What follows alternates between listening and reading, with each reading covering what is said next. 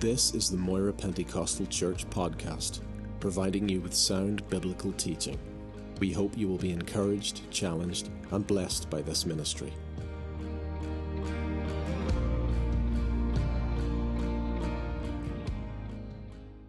John's Gospel, chapter 1.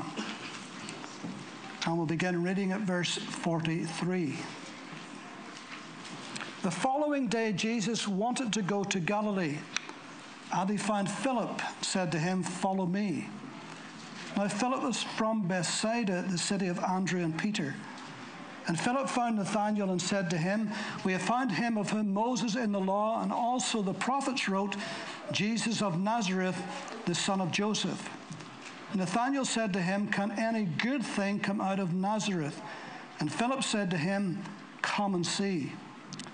And Jesus saw Nathanael coming toward him and said of him, "Behold, an Israelite indeed, in whom is no deceit." Nathanael said to him, "How do you know me?" And Jesus answered and said to him, "Before Philip called you, when you were under the fig tree, I saw you." Nathanael answered and said to him, "Rabbi, you are the Son of God. You are the King of Israel." And Jesus answered and said to him, "Because I said to you, I saw you under the fig tree, do you believe? You will see greater things than these." He said to him, "Most assuredly I say to you, hereafter you shall see heaven opened, and the angels of God ascending and descending upon the Son of Man." Now, for those of you who don't know, we are in the midst of a little series we're doing, looking at the lives of the Lord's 12 apostles. And so far we have got through Peter, Andrew, James, and John, and Philip. And now we're coming to Nathanael or Bartholomew. The both names are used synonymously, and we'll look at this in a moment. In the four lists of the apostles' names in Matthew, Mark, Luke, and Acts, Bartholomew, or Levi, should I say, is number 6 on the list. Did I say Levi or Nathanael? Where is my brain this morning? Too many announcements, that's what's done it. Except in the book of Acts, where he's listed number 7. Always he's listed in the second group of 4, which includes Philip and Matthew and Thomas.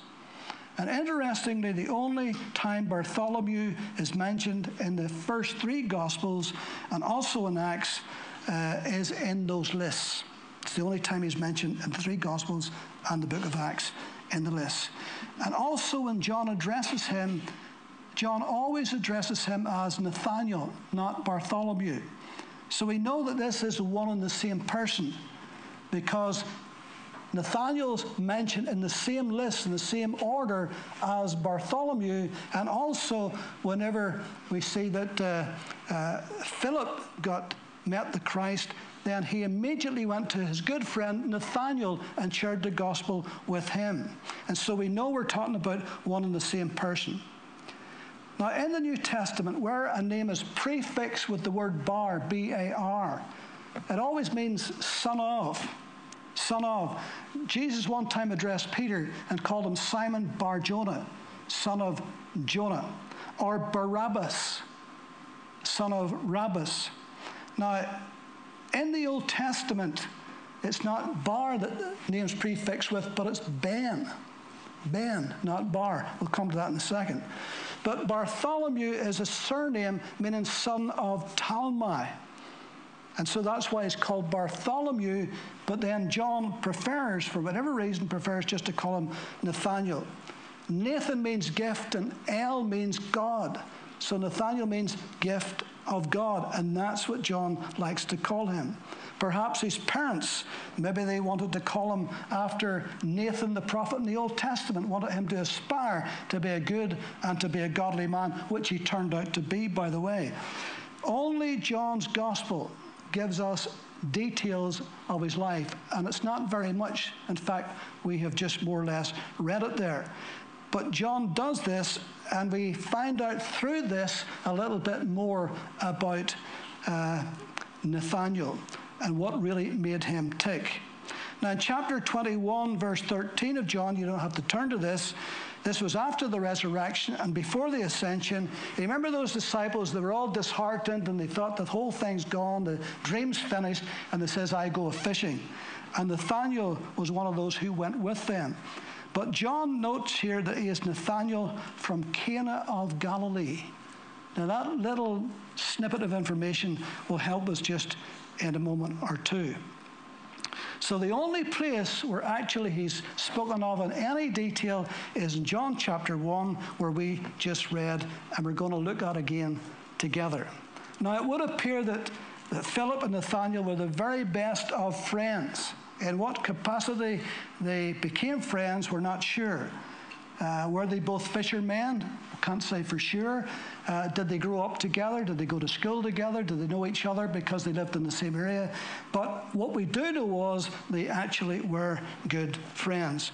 And we also see that as soon as Philip encountered Christ, as soon as he came to faith in Christ, the first thing he did was to go to his good friend Nathanael and share Christ with him. It's always a good thing to share Christ with your friends and with your family members. And it seems to be that here, when we have read so far the lives of these apostles, it seemed to be when they met Christ, they immediately wanted to share him with others. We know that Andrew immediately shared with Peter. And it seems like John very quickly shared the good news with James. And here again, Philip immediately goes and finds his friend Nathanael. The quicker the better to share your testimony, to share about Christ. Strike while the iron's hot, while it's fresh with you. Then go and share the Lord with somebody else. And so we're going to have a little look here at these disciples again. It would appear that Nathanael and Philip were avid readers of Scripture. And it would seem like that Nathanael too would be greatly affected by the preaching of John the Baptist. Remember that John almost came out of nowhere, out of the wilderness, dressed in a hairy camel's hair coat with a big leather belt, eating wild honey and locusts, with a thundering message of repentance. And it shook the nation. And everybody was talking about him. And many went out to hear him. And many were baptized in the baptism of repentance and so forth. And it would appear, obviously, that Nathanael, and probably Philip too, that they would be affected by the great preaching of John the Baptist. And he was the one who was ushering in the Messiah. So he would talk about the Messiah that was to come. And that really interested them. That piqued their attention.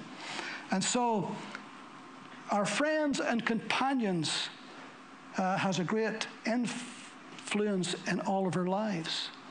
And these two had great influence with each other, as you'll see in many of the lives of the apostles. Who you associate with is going to affect you spiritually. It really will. So make sure who you associate with. I'm not talking about who you witness to and who you share Christ with and who you befriend, but who becomes close to you. And make sure that you're affecting them the right way rather than them affecting you the wrong way. Companionship is a wonderful thing, but it does influence us, influences all of us. And so make sure that those that you are with, that you are influencing them, especially for Christ's sake. Be around those who provoke you to good works. I think it was Henry Ford when he was asked who his best friend was. He says, my best friend is the one who brings out the best in me.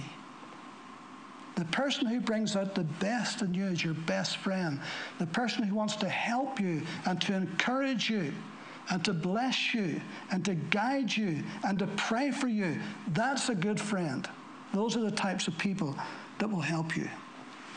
And so Philip, knowing that his friend Nathanael loved the Old Testament, he immediately referred to Moses and to the law. Look what he says.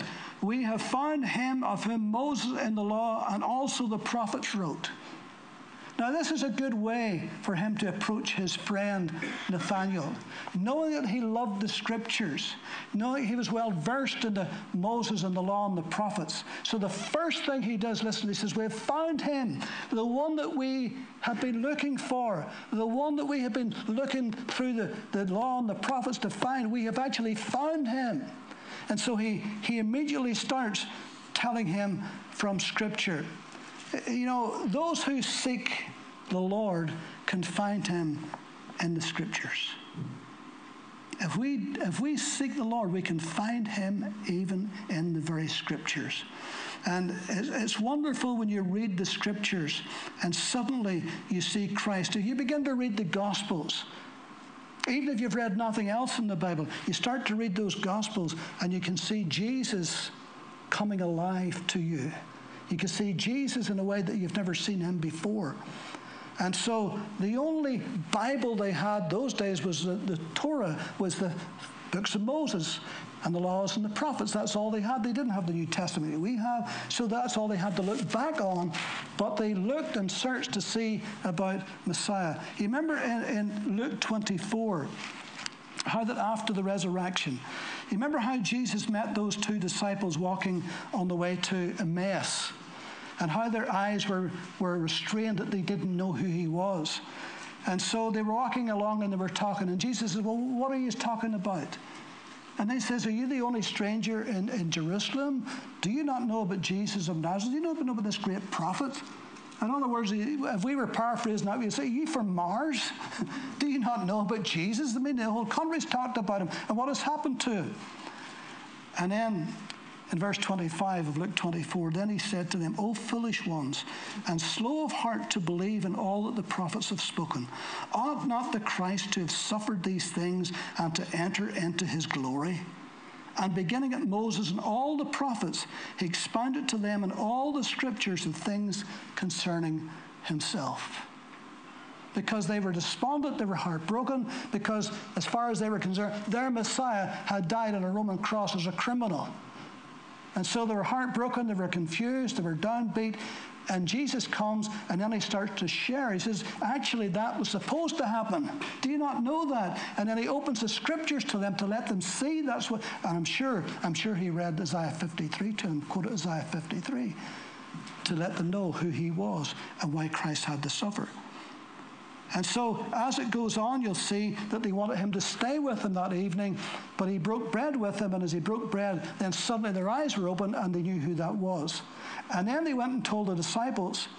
And then when the disciples met and were talking about this, suddenly he appears in their midst, in the very room where they are. And they thought it was a ghost. And he says, no, I'm not a ghost. Give me something to eat. I'll show you. I'm not a ghost. I'm not an apparition. I'm real. I'm alive. And then verse 44, then he said to them, these are the words which I spoke to you while I was still with you, that all things must be fulfilled which were written in the law of Moses and the prophets and the Psalms concerning me. And he opened their understanding that they might comprehend the Scriptures. And so Philip goes knowing that they had discussed these Scriptures many times, looking for the Messiah, looking for the prophecies, and that's the first thing he opens his conversation with. But then, everything's going well, everything's flowing, the conversation's great, there's excitement, his interest is piqued, he's thinking about this, and then Philip drops the bombshell. Philip said, it is Jesus of Nazareth, the son of Joseph. And as soon as he said that, Nathanael's jaw must have dropped and hit the floor. That was not what he was expecting to hear.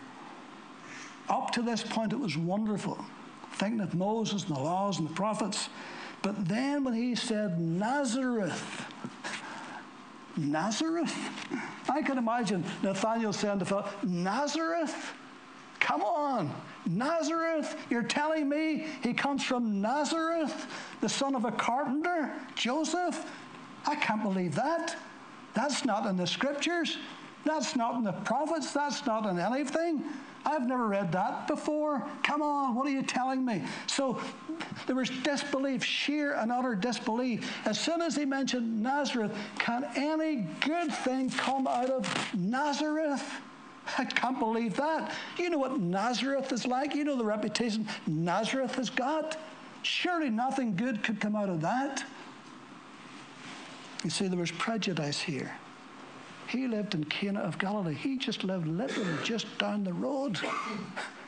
In a little village, Cana, a bump in the road, a nondescript little Galilean village. The only thing it was famous for was Jesus performed his first miracle there. And yet he's looking at Nazareth, and he can't believe this because the reputation he had was terrible. You see, Nazareth was on the trade route between Damascus and Jerusalem. So there's lots of traders would come through there. And you can imagine there'd be lots of taverns and all the rest of it going on in that city. It had a bad reputation. Surely God wouldn't send Messiah to be coming out of that place. After all, he would say, didn't Micah the prophet prophesy in Micah 5:2 that Jesus would come out of Bethlehem?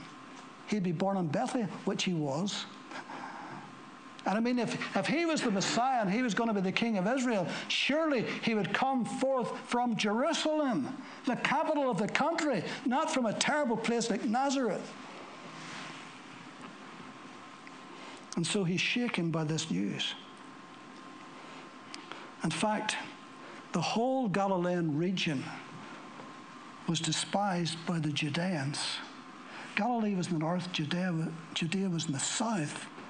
And I'll tell you more about that tonight because it's important. When you read the scriptures and you read through the Gospels particularly, it's important to know the background of the day they were living in, why they thought like what they thought, why there was such friction between Jesus and the religious Jews, apart from the devil himself got behind it. But why was there such friction between them and the disciples and Jesus? We'll look more about that tonight. But there was a north-south divide. And the Judeans despised the Galileans. And all of Jesus, except Judas, all of his disciples were Galileans. And Nathanael didn't know at this point, but Jesus had spent 30 years in Nazareth. That's where he was brought up. The last 3 years of his life, it was Capernaum. He headquartered in Capernaum. But Nazareth was where he was brought up. That was the place. But he didn't know that yet. And so, 1 Corinthians 1:28, Paul says, God has chosen the base things of this world and the things which are despised, that no flesh should glory in his presence. Just like God to have his son born in a little nondescript Galilean village. Just like God to have his son perform his first miracle in Cana, another little nondescript Galilean village. Just like God to have Jesus brought up in that horrible place of reputation, Nazareth. Why? Because Jesus wanted to reach into the broken people, the non-religious people, because he gave them a hard time because most of them were hypocrites. But the broken people, the despised people, the lowly people. That's why the Bible says the common people heard him gladly. And so, Nathanael was not alone in his prejudices. That was a byproduct of where he lived and the reputation that the people of Nazareth had. We ourselves find ourselves in a deeply divided nation. Deeply divided communities. And there's a north-south divide in our country, isn't there? A big divide. There's even divisions in our cities and in our towns. There's Republican areas, there's Loyalist areas, there's Protestant areas, there's Catholic areas. And some of them, neither will go into each of them. So we're really, really divided. And it was no different in Jesus' time as well. There was big divisions between the people.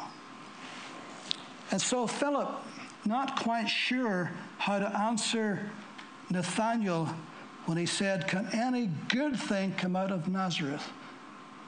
He said, come and see. Come and see. Meet him first. Just come and listen to him, then make up your mind. And that was good advice. He didn't have the scripture for him. He didn't have the answer ready for him right then. So he said, come and meet him. Come and see.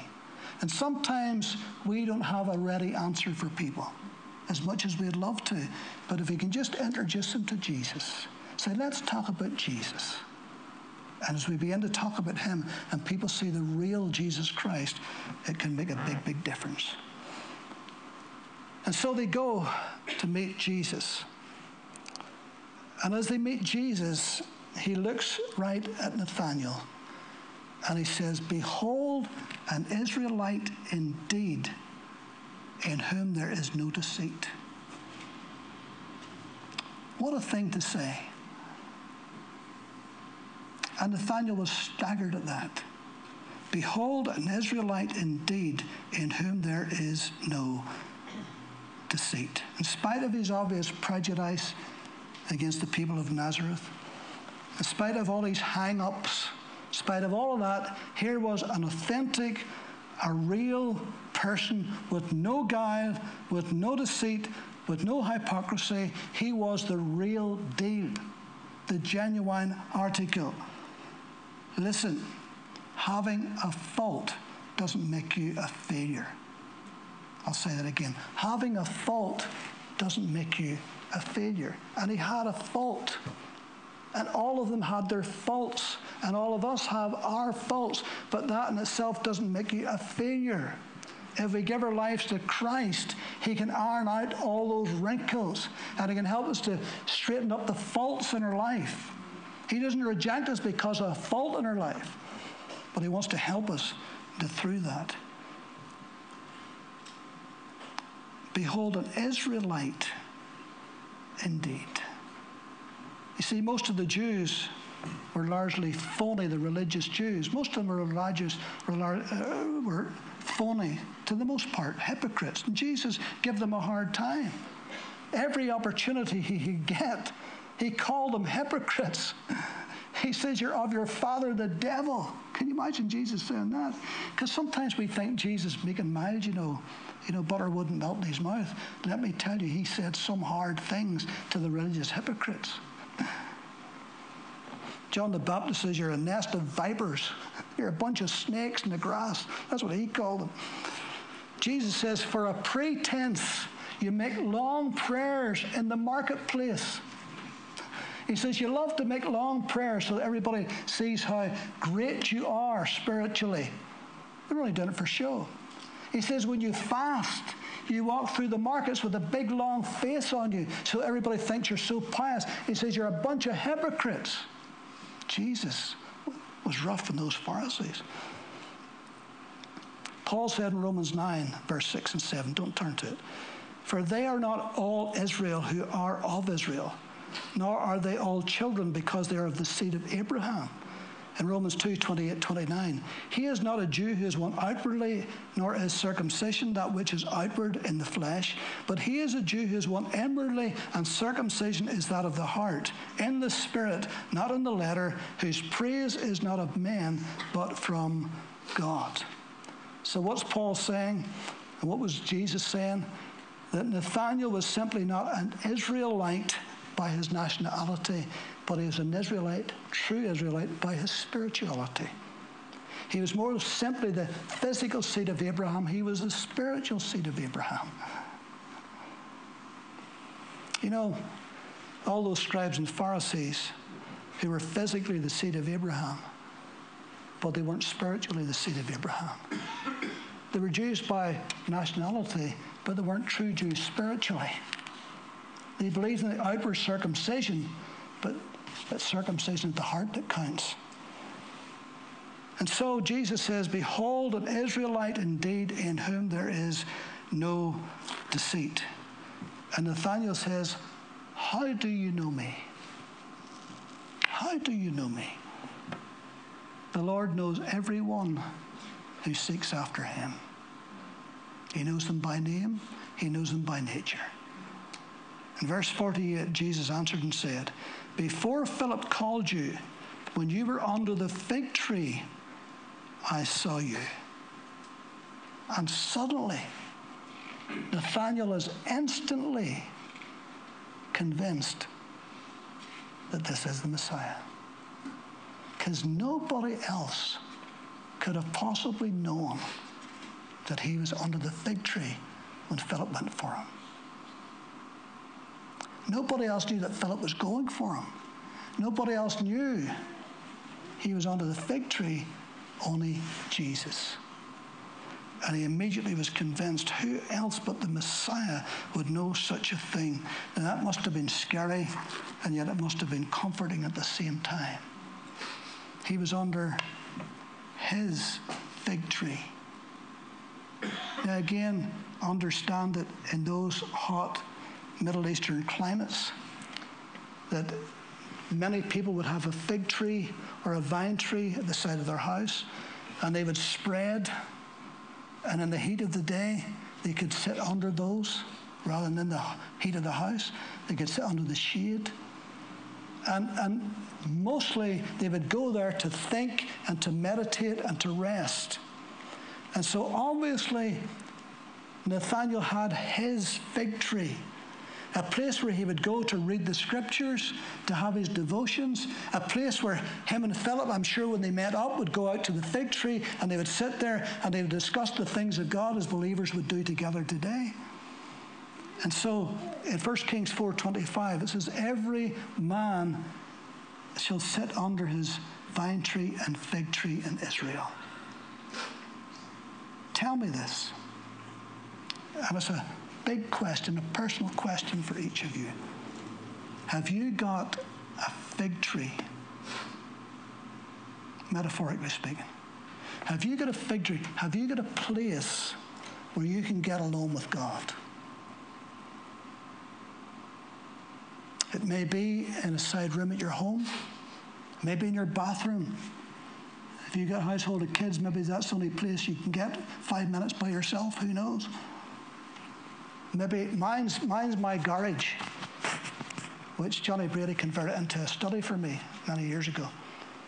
So that's my fig tree. That's where I go to meditate and to pray and to be alone with the Lord and just be there by myself. That's my fig tree. Have you got a fig tree? Have you got a place where you can go, where you can spend moments alone with the Lord and with your thoughts and your meditations in the Word of God? Have you got that in your life? You absolutely must have that. You must have a fig tree that you can sit under. Elijah had a cave. Elisha had a little room. Do you remember the woman of Shunem and her husband? They would see this prophet going past, and they decided they'd make a little lean-to in their house, a little room.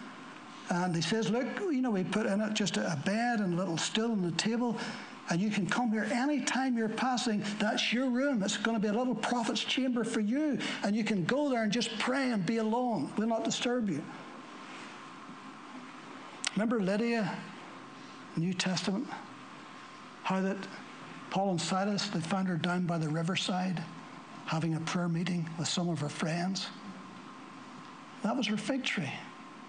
That was her place where she would meet with the Lord and some of her friends as well. Peter, you remember how at the house of Simon the tanner, while food was being cooked downstairs, he would go upstairs on the roof and he would think and pray and have his devotions. And it was up there on the roof. That was his fig tree. It was up there on the roof. That's where he got that vision of the sheep coming down. And that introduced the gospel to the Gentiles. God can speak to us anywhere, anytime, any place.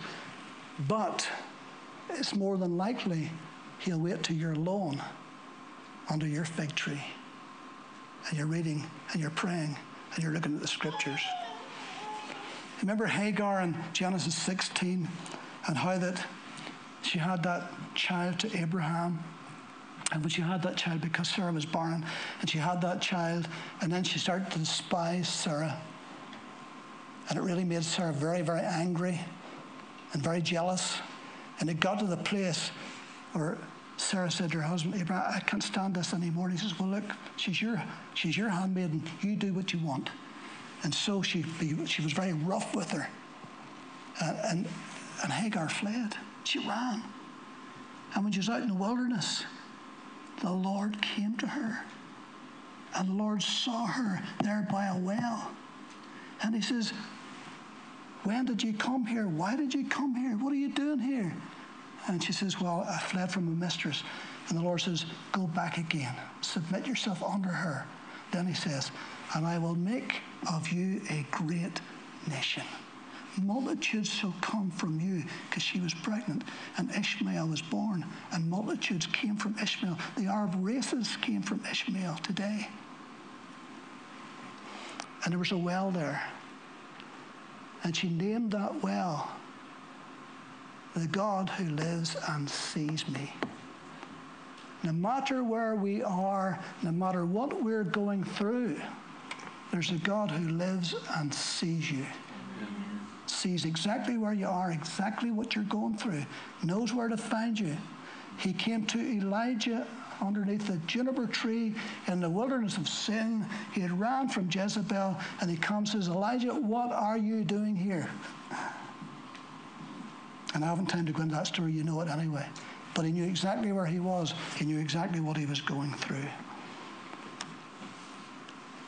And then Jesus not only saw where Nathanael was, but he saw what Nathanael was doing. I think that this is what clearly convinced Nathanael about Jesus. And I think the words that Jesus used when addressing him suggest this. You are an Israelite indeed, in whom there is no deceit. In verse 51, hereafter you shall see heaven opened, and the angels ascending and descending upon the Son of Man. What does that remind you of?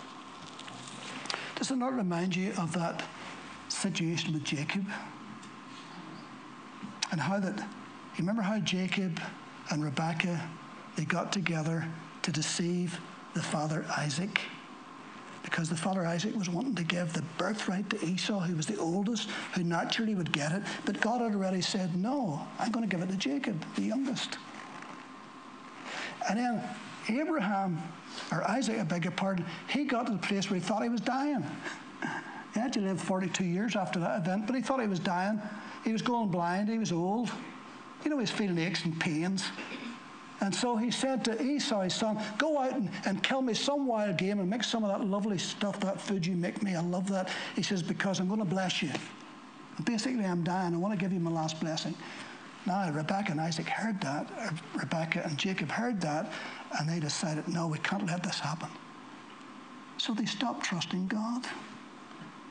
And they decided to take that into their own hands.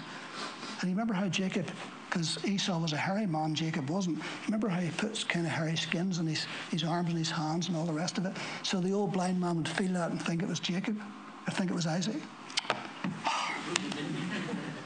Think it was Esau. I need to get to bed early on Saturday night. That's my problem.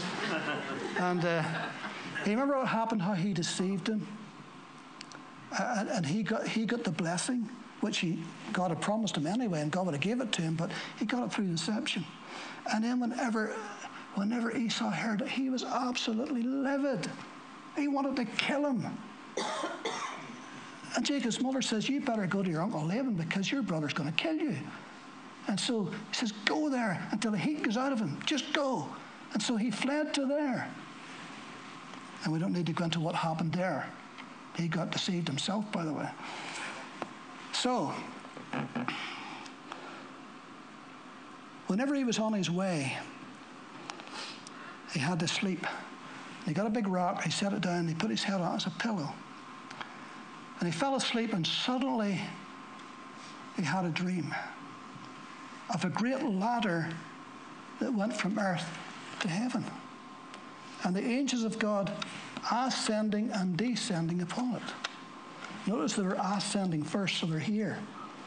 Yeah, there's angels in heaven, but there's angels here. We usually don't see them, but they're here to minister to those who are heirs of salvation, Hebrews says. And so he sees this. Now, I wonder because of what Jesus said to Nathanael, I wonder was that what he was reading under the fig tree?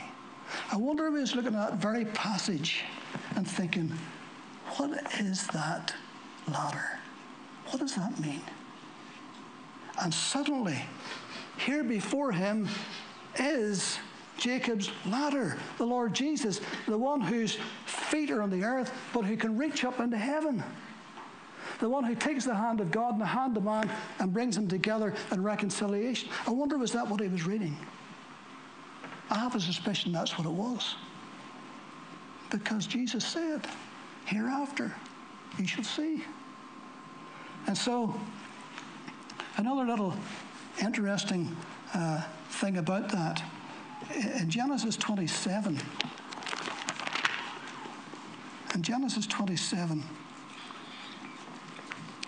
you remember how after he deceived the father, and then when Esau came back, he realized he had lost the birthright. And he says, oh, my father, he cried, is there not a blessing for me? And Isaac said in verse 35, but he said, your brother came with deceit and has taken away your blessing. Your brother came with deceit and has taken away your blessing.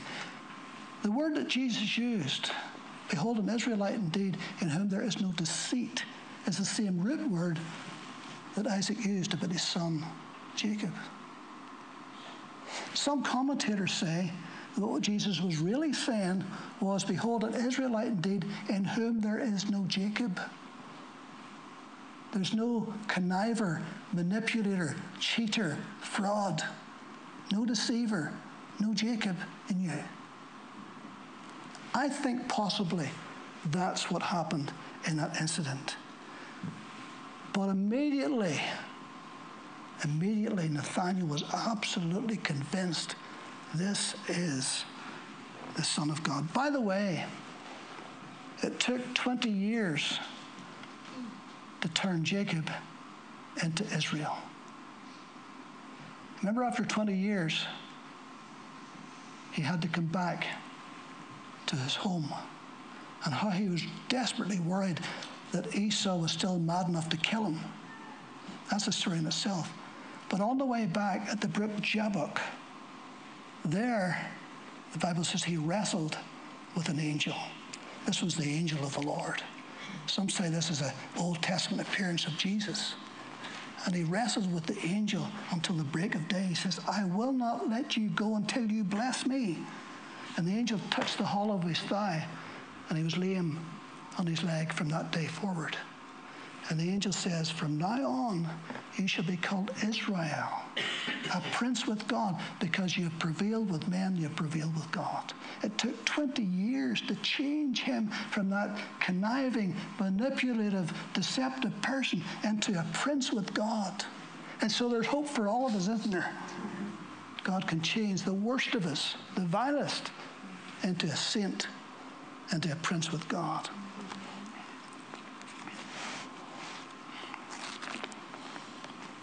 Nathanael answered and said to him, Rabbi, you are the Son of God.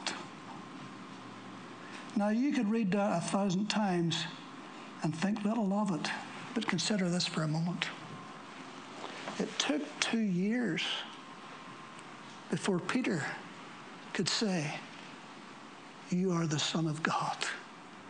Remember, Jesus said, who do men say that I am? Well, some say you're Isaiah, some say you're a prophet, some say you're this, some say you're that. But who do you say that I am? You are the Son of God. It took 2 years before Peter could acknowledge that. And it took a revelation from the Father for him to do that. Nathanael got it in 10 seconds. He got it immediately. You are the Son of God. You are the King of Israel. Notice how John, and I mentioned this last week, notice how John in his gospel always tries to magnify the deity of the Lord Jesus Christ, his divinity. Here's another part where he does that. You are the Son of God. Now, if Jesus wasn't the Son of God, he would have stopped him right there and says, no, you can't attribute that to me. Because John the Baptist didn't want anything attributed to him that wasn't true. The fact that Jesus received that is another reason to believe he was the Son of God. To receive that and to receive worship unto himself. You remember Nicodemus, who was a member of the Sanhedrin? You know, one of the most theological 70 men in the whole of Israel. You remember how he came to Jesus at night?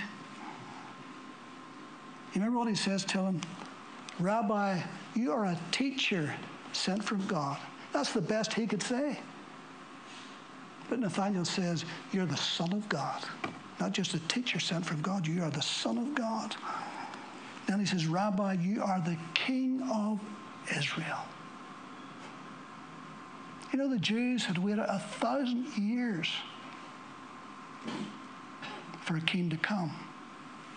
The great golden era of David was long since gone, and they had been carted off by Nebuchadnezzar, dispersed. No temple, no priests, no sacrifices. For years and years and years. For 300 years, God hadn't spoke from heaven. The heavens were as brass. No speaking prophet, no writing prophet in 300 years. And suddenly, God's doing something in the nation. Suddenly, this man comes out of the wilderness, John the Baptist, with this thunderous message of repentance, and people are repenting, and he's getting ready for the Messiah to come.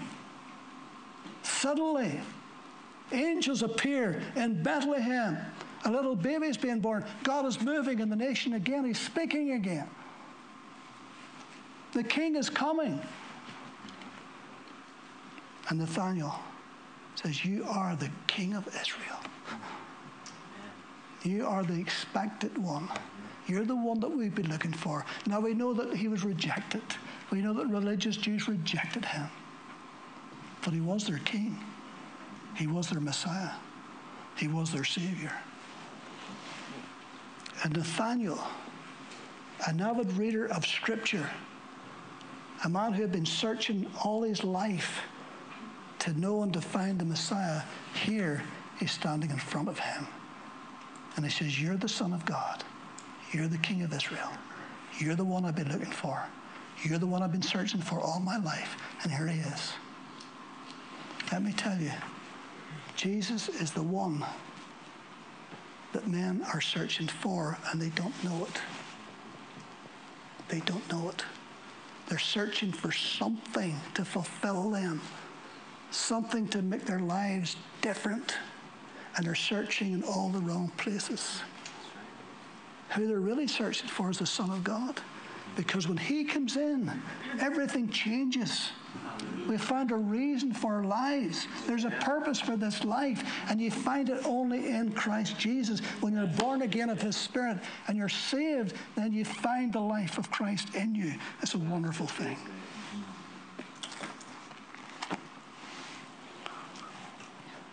That's all is said about Nathanael. Other than tradition.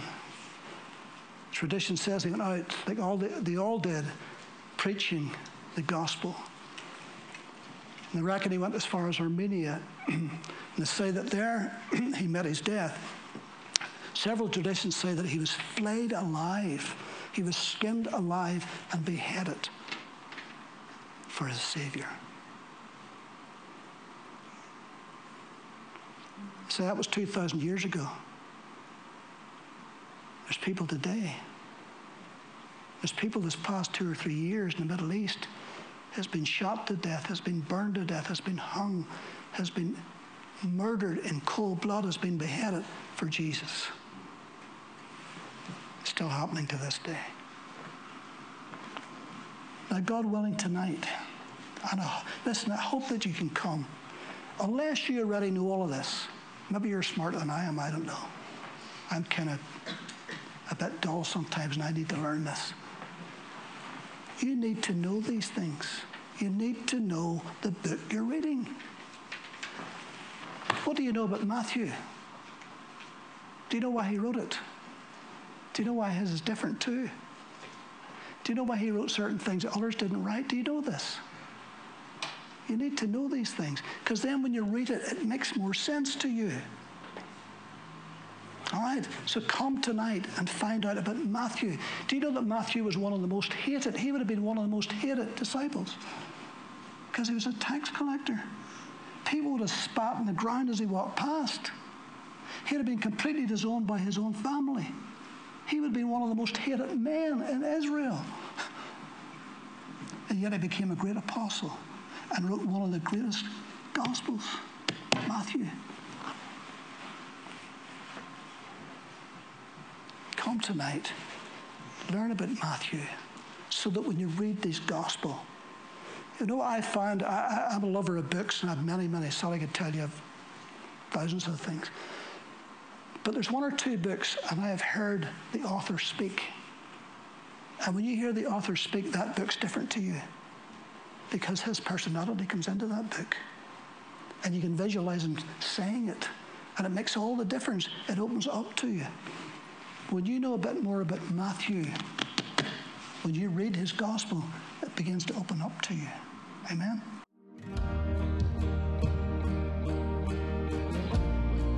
Thank you for listening to this podcast. We produce a variety of sermon videos and inspiring Christian content available for free on our YouTube channel. Just go to YouTube and search Moira Pentecostal, or visit our website for more information, www.mpc.org.uk.